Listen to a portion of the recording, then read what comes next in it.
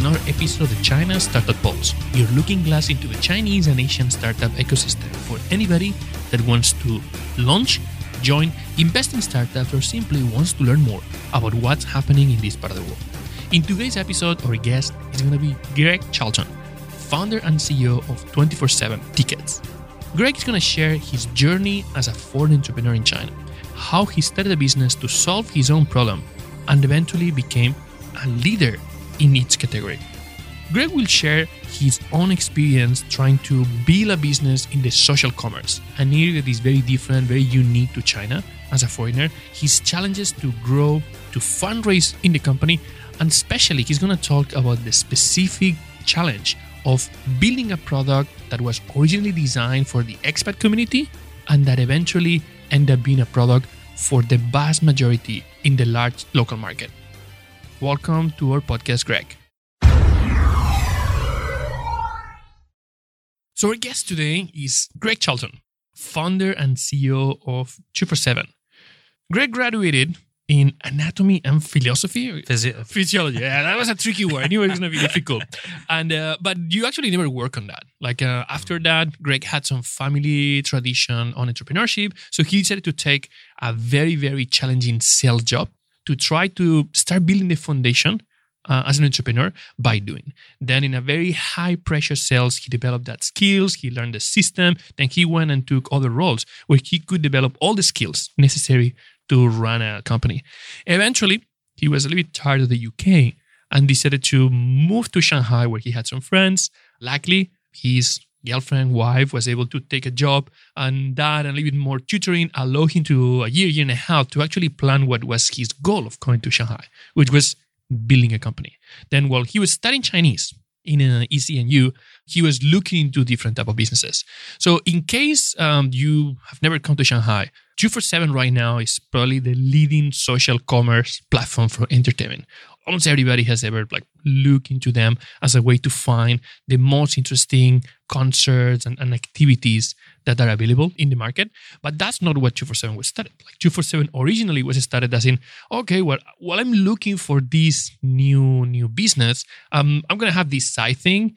There's not a lot of music options in China. Some of them are, but they're difficult to find. So I'm going to have this blog here, call it 24/7, to try to have that. Greg, welcome to the podcast. And how was that initial moment? I mean, why you decided to launch that? Thank you for a start. Pleasure to be here.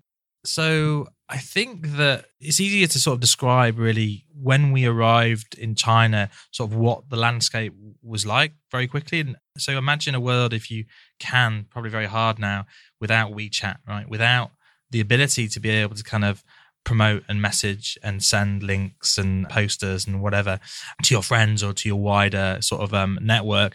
When we came to China, myself and a friend of mine who we met here actually were very interested in sort of live music. And we ended up finding, after quite a lot of searching, a place called Yuntang. Yuntang was this sort of underground venue, where at that point, pretty much that was the only place where sort of bands could go along and play.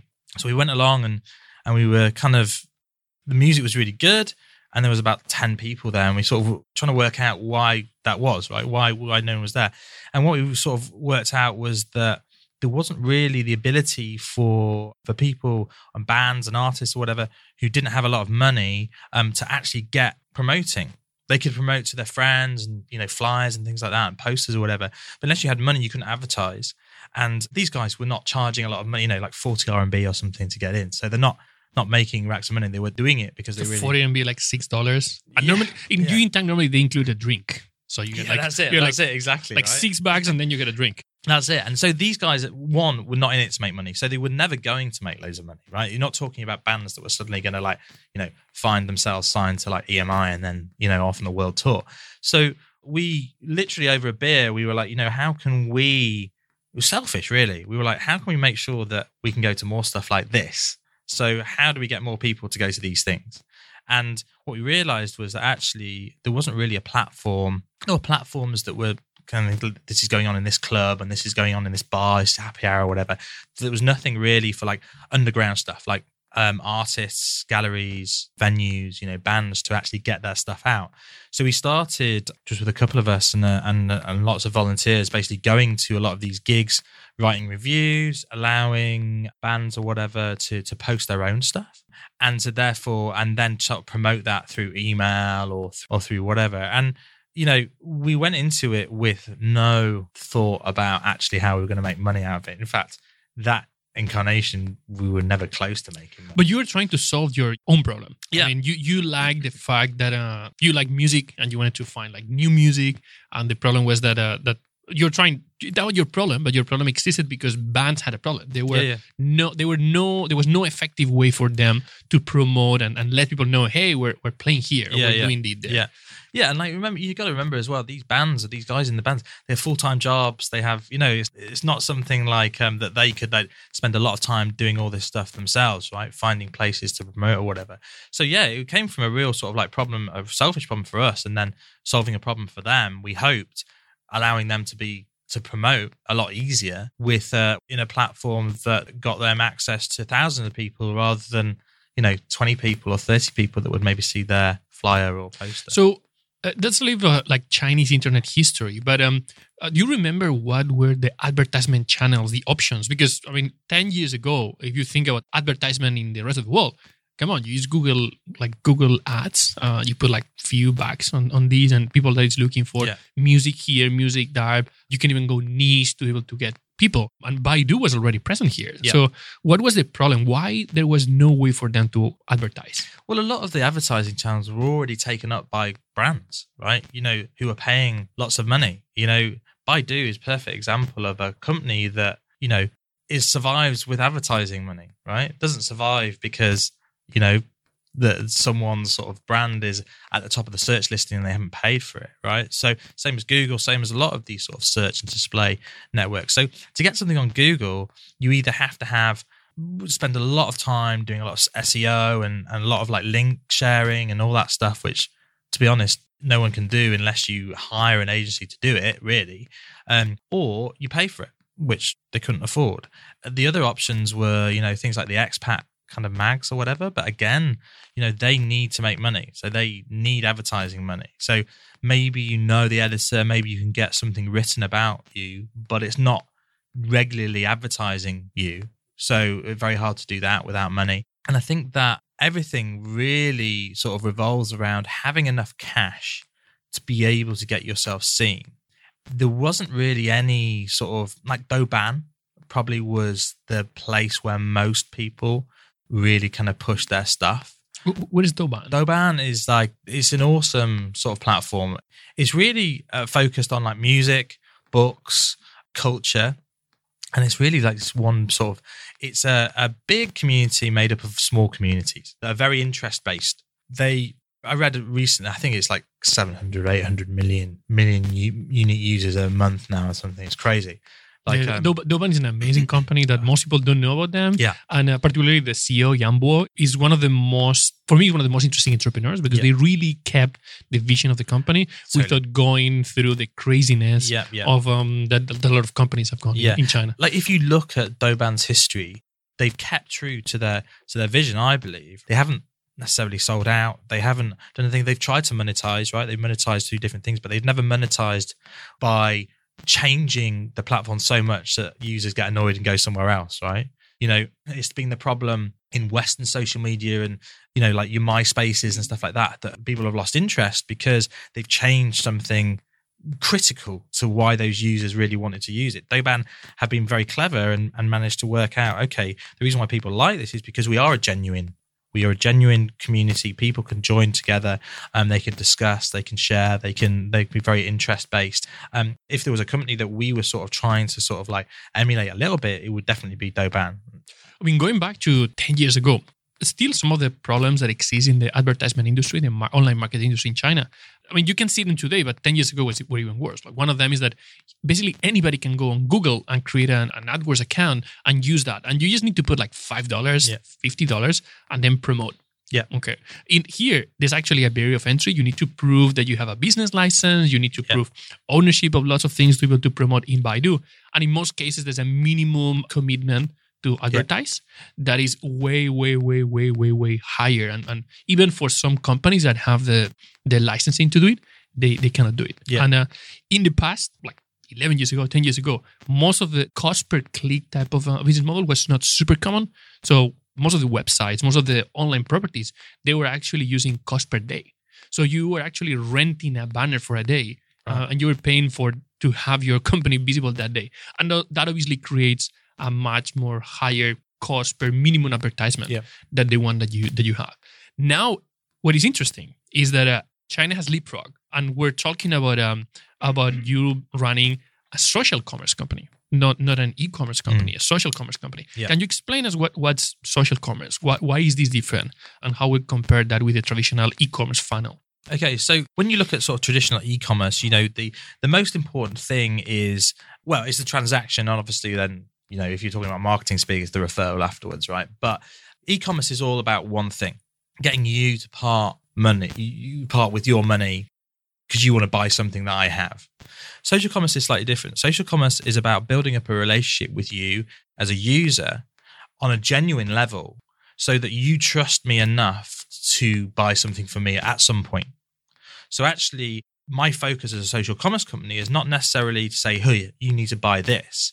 It's actually to be like, hey, look, we have this and we have this, and we can build a genuine connection with you about your interests or whatever, or your social community or your network or whatever. And then when you want to buy something, you use us rather than someone else. You're more loyal to us because you already have this and your friends are already using us, etc., etc. So it's a different thing.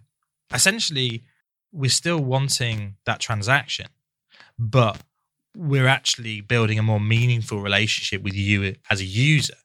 And so therefore, a lot of our resources or whatever goes into that part of it.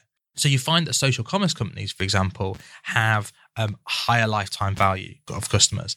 They have a much higher stickiness because people are either focused on the community themselves, and they're focused on the, wanting to use the platform because of the offering from that platform, or all their friends use it and their friends are sharing to them, and their friends are saying, hey, if we do this together, we can get this.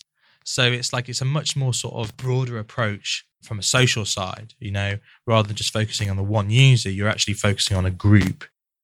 So not having this option for this low barrier of entry for people to be able to activate and feed the funnels through traditional paid marketing could be a reason for the development of social commerce in China. Definitely. But why do you think this developed so much? Is there any particular reason why you think social commerce has been more successful than traditional e-commerce, or is at least growing more here? It's very hot at the moment, and I think you sort of hit the nail on the head there when you said about the barriers to entry from traditional marketing, right? So not only is it expensive, but also now it's very, very hard to find the sweet spot of where you're not hemorrhaging money to get, the users. Like we obviously, being a startup, we've tested lots, we've failed lots, we've kind of done a lot of that stuff. And what you find is that it's very hard to get actually proper users. You can bring people onto your platform, you can pay for whatever you want. You can get millions of people on if you really want, but they're not really users. They're not people that are actually genuinely interested in what you have. So like when you're a startup or a scale up and you're looking at sort of avenues to be able to bring on users, user acquisition, right? That's all social commerce really is. It's about user acquisition. So, you have to look at different avenues. And in China, the thing you look at is the social networks, the willingness of Chinese people generally to share a lot more and to interact a lot more online through apps, web apps or whatever, than I believe anywhere else. I think the rest of the world is catching up for sure. But I think that really the willingness and the ability for people to be able to share something like WeChat, for example, is a big, huge plus for allowing people to be able to share stuff, for example. You're talking a lot about the habits and how Chinese people behave, how they use social media. But when you started 247, you started to solve your own problem. Yeah. You don't look Chinese. You're not Chinese. Yeah. So, yeah. Good point. How was we're talking a lot about that, and obviously you know the story of the company, but originally 247 was a platform providing content in English, sharing content in English. Very much. Were you just solving a problem for English-speaking people that was not able to find content available in English, or was that because you're talking about these bands having like 10 people, so it was not just a problem of No. So was that a problem also, like the demand for that specific vertical? Was it just too niche for China? I think that, yeah, you're absolutely 100% right. When we started, it was to solve a very sort of niche, easy problem. You know, we were, as you say, solving our problem and then therefore helping solve other people like us' problem. And then on the flip side, you did have the problem that bands and venues or whatever weren't getting the foot traffic that they wanted. But we didn't really think about it like that. We sort of really, to be honest, we were kind of going through it, and then we started getting bigger and more people, more traffic onto the site, and more people wanting us to do things for them. And we realized actually, when you look at it, the behavior of a 20-something expat in China is actually quite similar to a 20-something Chinese person, right? They have the same motivations, right? They kind of want to go and see the same things, right? There's obviously different motivations in various parts, but they have the motivation, for example, to use social media, pretty similar, actually. They have the same sort of motivation to go and see stuff. They have the same motivation to want to experience things. And what we started realizing that, yes, there was obviously huge difference between an expat and a Chinese person, but actually the things that they had in common, if we focused on those things, actually we could test a lot of the stuff within this niche audience that we had a lot of control over, pick the things that sort of worked, and then cherry pick the stuff and then use that on the Chinese audience to see, you know, what works and what didn't. It was almost like a testing ground, right? And at the same time, being able to provide a service to expats. You know, I hate the way that sometimes people say, look, oh, why are you focusing on that niche? There's only, you know, whatever.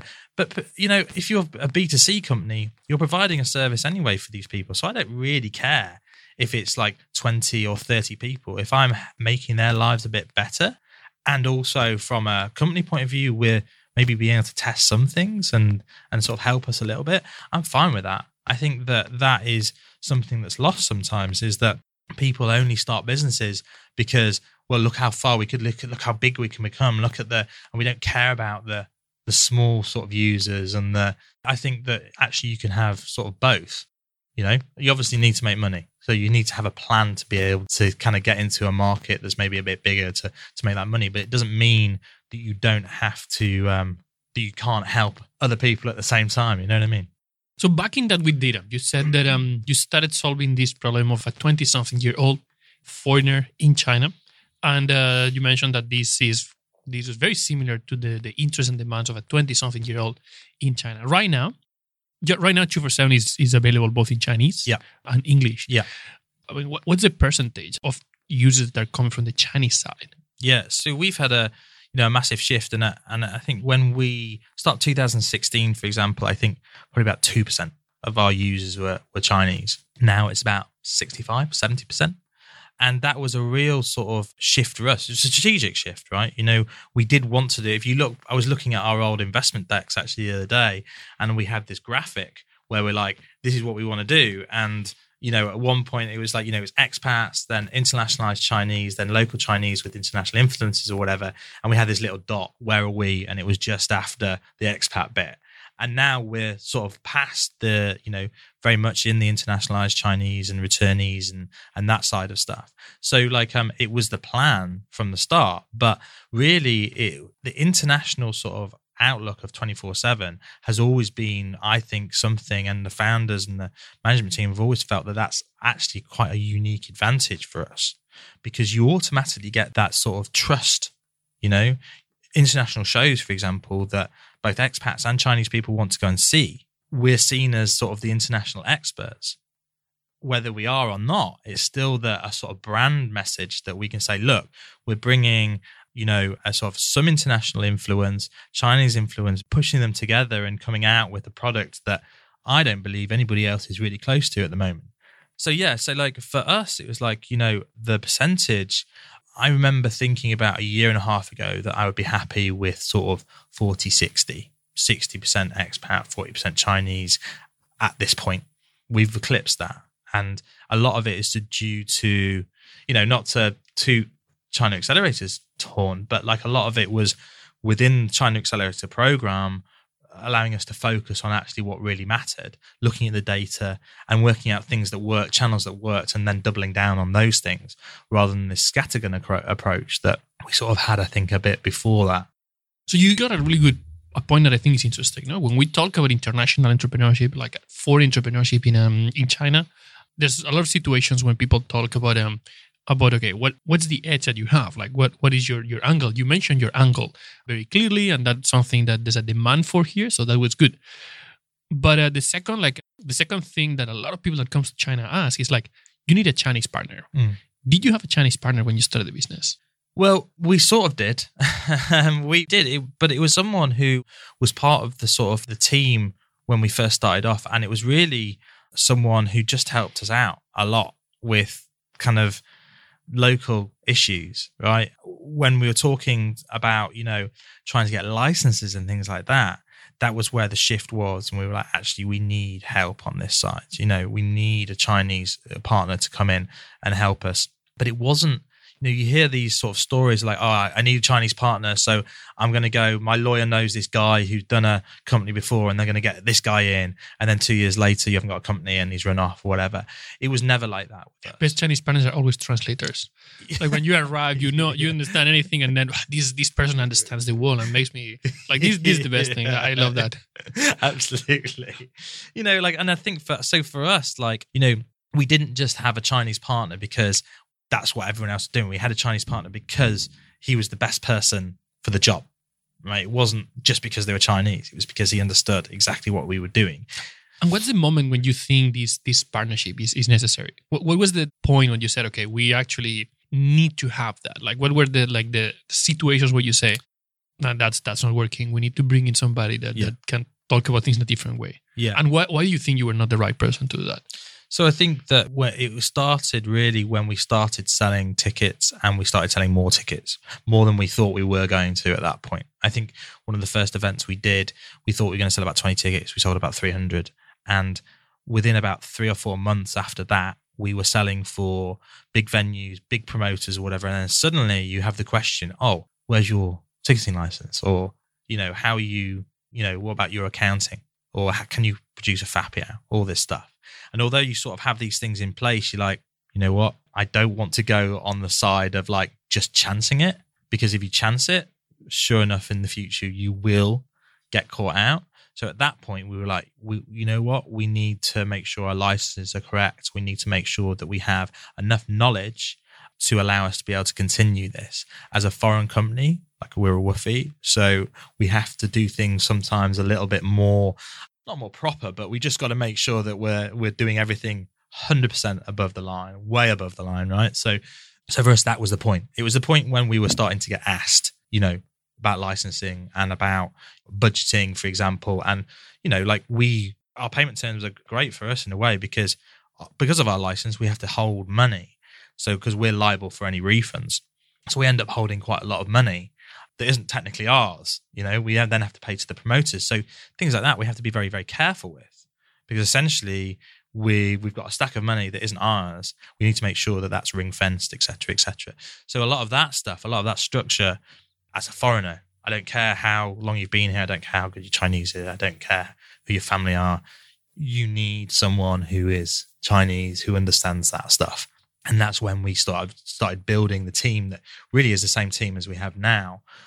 Key players, A players who not only Chinese, but also understand the business and have helped myself and the other co-founders kind of get to where we are. So one of the side effects of starting to work with the Chinese side is obviously you have more demand. Then more demand makes you more interesting for new venues, new promoters. Big players want to work with you, and that also comes with challenges. So you already mentioned one: the need to have a much more formal infrastructure. Yeah. If you really talk about this transition in terms of culture, even branding from the outside of a purely expert-oriented service to I'm not going to say mass market, but a more open type of market. What were the challenges in that process?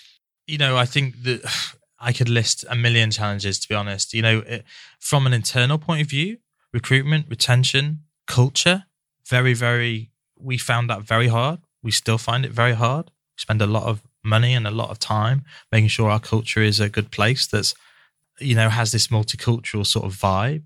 And we've massively failed at that in the past. We've lost some good people because we didn't understand quite how important culture was within a company when you have people from different cultures working together. From an outside point of view, we are still seen as a sort of, foreign company sometimes. So therefore, the challenges of negotiation, for example, and for companies who still have a little bit of distrust over the whole kind of woofie thing, like historically woofies, right? More than 10, 15 years ago now could do anything they wanted. You could park where you wanted, you could do what you wanted. But now, obviously, that's completely different. But there's still that sort of thinking sometimes when you deal with Chinese companies, especially sort of promoters who have been here around for years and years and years, they still have that sort of little bit of distrust. So it's hard to get over that. And it's also for us as a brand message, as a company that tries to get a message across, it's sometimes hard because it's sometimes a little bit difficult to really differentiate who we are. Are we focused on expats? Are we focused on Chinese? Well, how do we differentiate that, and where do we put the resources to do it? So I think that is still now difficult. It's still now hard for us to. I can't sit in front of you now and say we have everything sorted, done, everybody's happy. It's still a constant sort of like challenge to make sure that all these things are sort of coming into place, and our brand is the brand that we want people to see, basically. And of course, in any process of change, there are things that are more difficult than what you thought. But there's also things that were easier than what you thought. So what was, for you, surprisingly, like you were like really concerned about this is going to be like super difficult, and eventually when actually way smoother than what you thought? Yeah.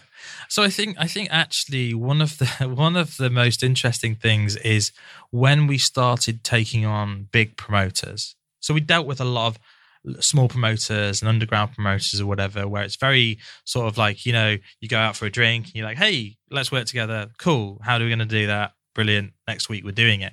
Big promoters, obviously, especially international promoters, they're doing a tour of, 30 cities, got a huge artist or whatever.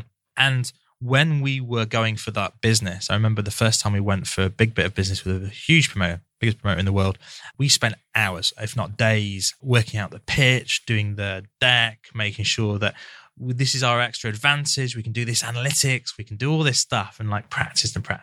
Went to this meeting. I sat down, got the laptop open, put the presentation up, and within 2 slides, the guy was like, yeah, of course, we'll work with you. That's fine. And then, but we were just going, okay, right. So, and then what we realized was that actually for them, it's not a huge risk. They just want to make sure that you're legal and that you can do whatever. That first step into working with a big client is not necessarily that hard. What's hard is sort of proving each time, every time you work with them, that you're sort of getting better. But for us, being quite young, quite naive or whatever, we really did think that was going to be the hardest thing. And once we got that, everything was going to be brilliant and we're going to be made. Actually, it was a lot easier to get, a lot harder to keep. That's the real learning experience from that.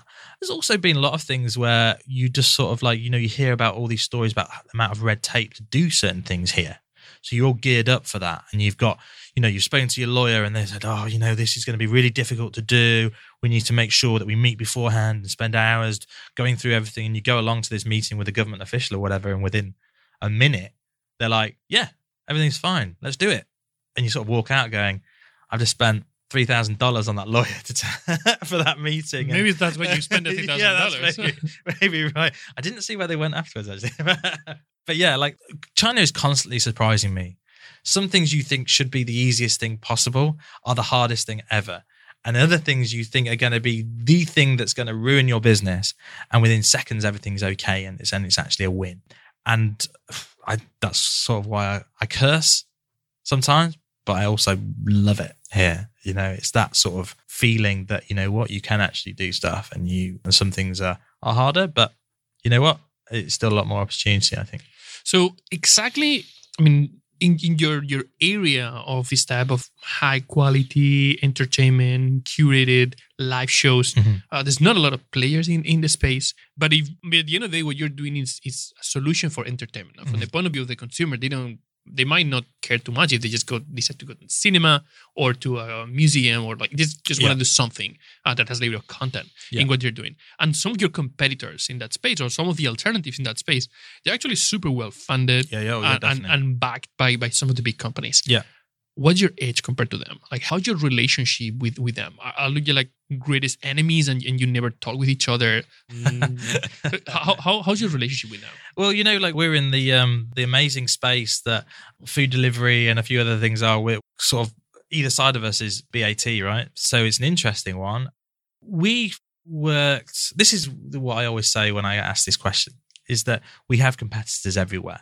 Not just in the ticketing space. You obviously have like Dharma and people like that who are players who've been around for years. They are the dominant sort of force from a transactional point of view. You also have like things like the community sites, like Douban, for example, who we're sort of in competition with as well. So there's lots of places we are in competition. What we tried to do from the start, though, was find a sort of space for us to sit that allowed us to be able to sort of work with as much of the competition as possible, so that we hoped when it came to it, we'd already had that relationship and we'd be able to sort of like work something out. I'm not saying that Dharma are going to turn around and go, hey, we're not going to destroy you because we're best mates, but we were offering them some sort of advantage as well.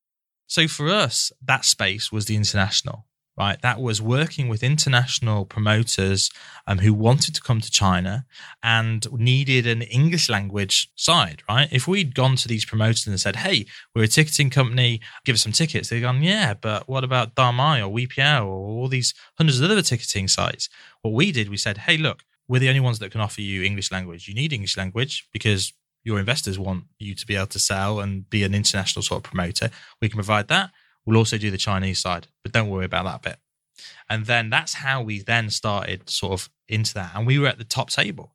We were sitting within a few months of us starting pretty much. We were sat at the same table as the huge ticketing companies because we were seen as another channel, a valuable channel. And then what happened was that we pushed more towards the distribution side of stuff.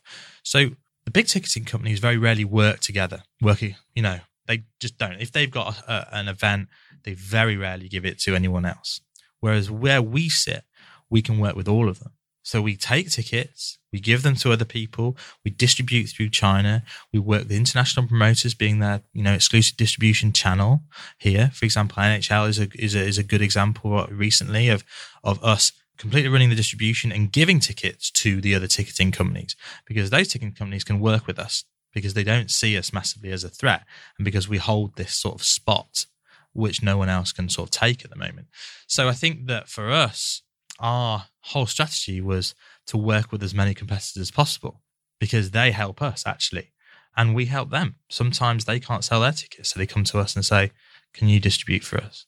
So it's a very sort of, the business, if you're just talking about ticketing, is a bit of a sort of strange place. You just got to make sure that you're sort of providing value for all the different stakeholders, because you're right, they're all amazingly well funded and they're established. And, if you were going to go head to head with them, well, I just wouldn't recommend it unless, I don't know, you've got some huge money behind you. So talking about well-funded competitors, you actually have managed to raise some money. You were profitable almost at the very early stage of the company, which is like uncommon in the space. But you did raise some money. So how was this? How was the experience of raising money in China as a foreigner? Slow, I think is anyone that's thinking about raising money here from a foreign perspective. Certainly, in our experience, is that you add on 6 months to what you think. For us, it was very hard to go to investors and say, hey, look, we're this platform. First question is, well, why are you different to those guys? And they've got millions and you've got nothing. How are you possibly going to beat them? And when I first started fundraising, which was, just after China Accelerator or even within China Accelerator, I didn't get that. So I was going into meetings. I had loads of VC meetings. And I was going in and saying, hey, we're different because, and they just didn't believe me. They're just like, no, you're not. You're a foreigner. How can you possibly go against this competition? So was that you didn't have enough data to back who you were? So it was not a problem that they were not interested. It was not a problem that your messaging was not the right messaging. It was a problem that you didn't have enough evidence for them. And did you have the evidence, or you didn't have the evidence in a way they could trust? Yeah, we had what we thought was product market fit. Looking back, we definitely didn't. We didn't have enough of it. We didn't have enough data to back that up. So it was really my word against whichever analyst or partner I was talking to. And so therefore, after the however many meeting, I came out and essentially, just thought to myself, right, we need to do something now to allow us enough time to be able to find this sort of product market fit, or at least be able to prove that the team we have in place is the team that's going to be able to kind of like move forward. So rather than looking within China, I then started looking outside of China. I looked at Hong Kong, back to the UK, for instance, tapped up old colleagues, friends, family, a couple of angels in Hong Kong, a couple of guys that had been in the entertainment industry, a guy that had been in the ticketing industry, and basically said, look, we just need this amount. And if we haven't done what I said we're going to do after this amount, then it's all a risk, but I'll walk away and everyone can say that I'm wrong. And it was looking back, it felt like a big gamble, but it really wasn't, because we sort of knew. We knew that the communities were just starting to take off. Like we saw some great traction within the communities, and we started making more money. We had a lot more we were taking on new clients very quickly and very easily. So we knew something was happening. We just needed that little bit more time. And that's when we did the seed round, right? To get us to the point where we then did our pre-A. But that period between sort of raising that seed amount and doing our pre-A was very stressful, because we obviously didn't have a huge amount of money. We really needed to make certain things work. And then, the problem is, as I said right at the start, is that it takes a lot longer. For us anyway, it took a lot longer than we expected. So, we bootstrapped till then, we were profitable till then, we then weren't profitable, obviously. And suddenly our whole sort of mindset of like, what we're doing, how we kind of controlling the costs, et cetera. On one side, we're going, no, we need to move fast. On the other side, we're going, but we're going to run out of money. It was a very sort of interesting sort of 8-9 months, I think it was in the end. But yeah. And then pre-A, we went back to some old investors. We looked at some new ones, and the conversation was very different. The conversation this time was like, look, we said we were going to do this and we did it. We've done 3x growth. Now is the time for us to be able to really prove ourselves. And so it was a little bit easier, still took a long time. Again, the biggest thing for us was proving that a majority sort of expat founding team could do something in China in what's seen as a quite traditional business. But I think for us, the sort of shift of to more commerce, to more community, and the proof that our communities were working was the thing that allowed us to be able to sort of get the funding a little bit easier than earlier. And what's in the future right now for 247? We've got quite a few things on. We're really, really pushing the community side of stuff. We've got some really exciting updates coming out. We've got a few mini programs that are going to be hitting in the next month or so that is going to really allow us to leverage the community we have. And we hope to bring more people into the sort of our sort of big community. We're focusing very much on making things personalized. So the recommendation engine, the AI side of stuff that's going to personalize things to allow people to be able to save a lot of time, hopefully a lot of money in what they want to do. And our whole ethos really, and what we're trying to push over the next year, is that you should spend less time in front of your computer and in front of your phone and more time doing stuff in the entertainment side. So we're really focusing like a lot of technology and a lot of sort of product iteration on that idea, that actually people don't really want to be spending lots and lots of time searching for stuff. They just really want to go out and do stuff. And they want to be part of a community, and they want to kind of share their experiences. So yeah, so that's our sort of big thing for this year. A lot of product iteration and a lot of kind of cool stuff within social, within mini programs and stuff. That's just a part of the ecosystem that we're really excited about. Just sort of, leveraging these sort of relationships to kind of like help people. Thank you very much, Greg, for sharing all of these experience of building a company as a Laowai in China and being able to cross that gap, that chasm of building a product for an international audience and then becoming increasingly something quite relevant for the mainland China consumers. If anybody wants to contact you, how can they reach out to you? Yeah, so, we are always looking for sort of talented A players to join our team, especially in tech and product, especially in AI, for example. We are also looking for partners, like we talked a lot today about the big promoters or whatever, but actually we work with a lot of community groups and people, individuals putting on amazing events and doing some amazing things. So we're always happy to help that side as well. We have got, great community rates that we can sort of help you build your own sort of community. You can find me on LinkedIn, Greg Charlton, Greig Charlton. You can also email me at gc@247tickets.com. Thank you, Greg. No worries. Thank you. Hey everyone, I just want to take a quick moment to thank our sponsor, China Accelerator. They are an accelerator based in Shanghai, bringing international ideas into China and Chinese ideas international. They're number one in what they do. They're a 3-month program, and they help build your idea and make it amazingly successful. You can find out more at www.chinaaccelerator.com. People Squared is the original co-working space in China. It's your home for startups, no matter what you're working on. Small team or large, it has all the resources, the environment, the culture, everything that you need to take your idea and make it successful. Founded by Bob Jung, an entrepreneur himself who really understands what startups need, it's a great place to bring your team and find success. You can find out more at people-squared.com.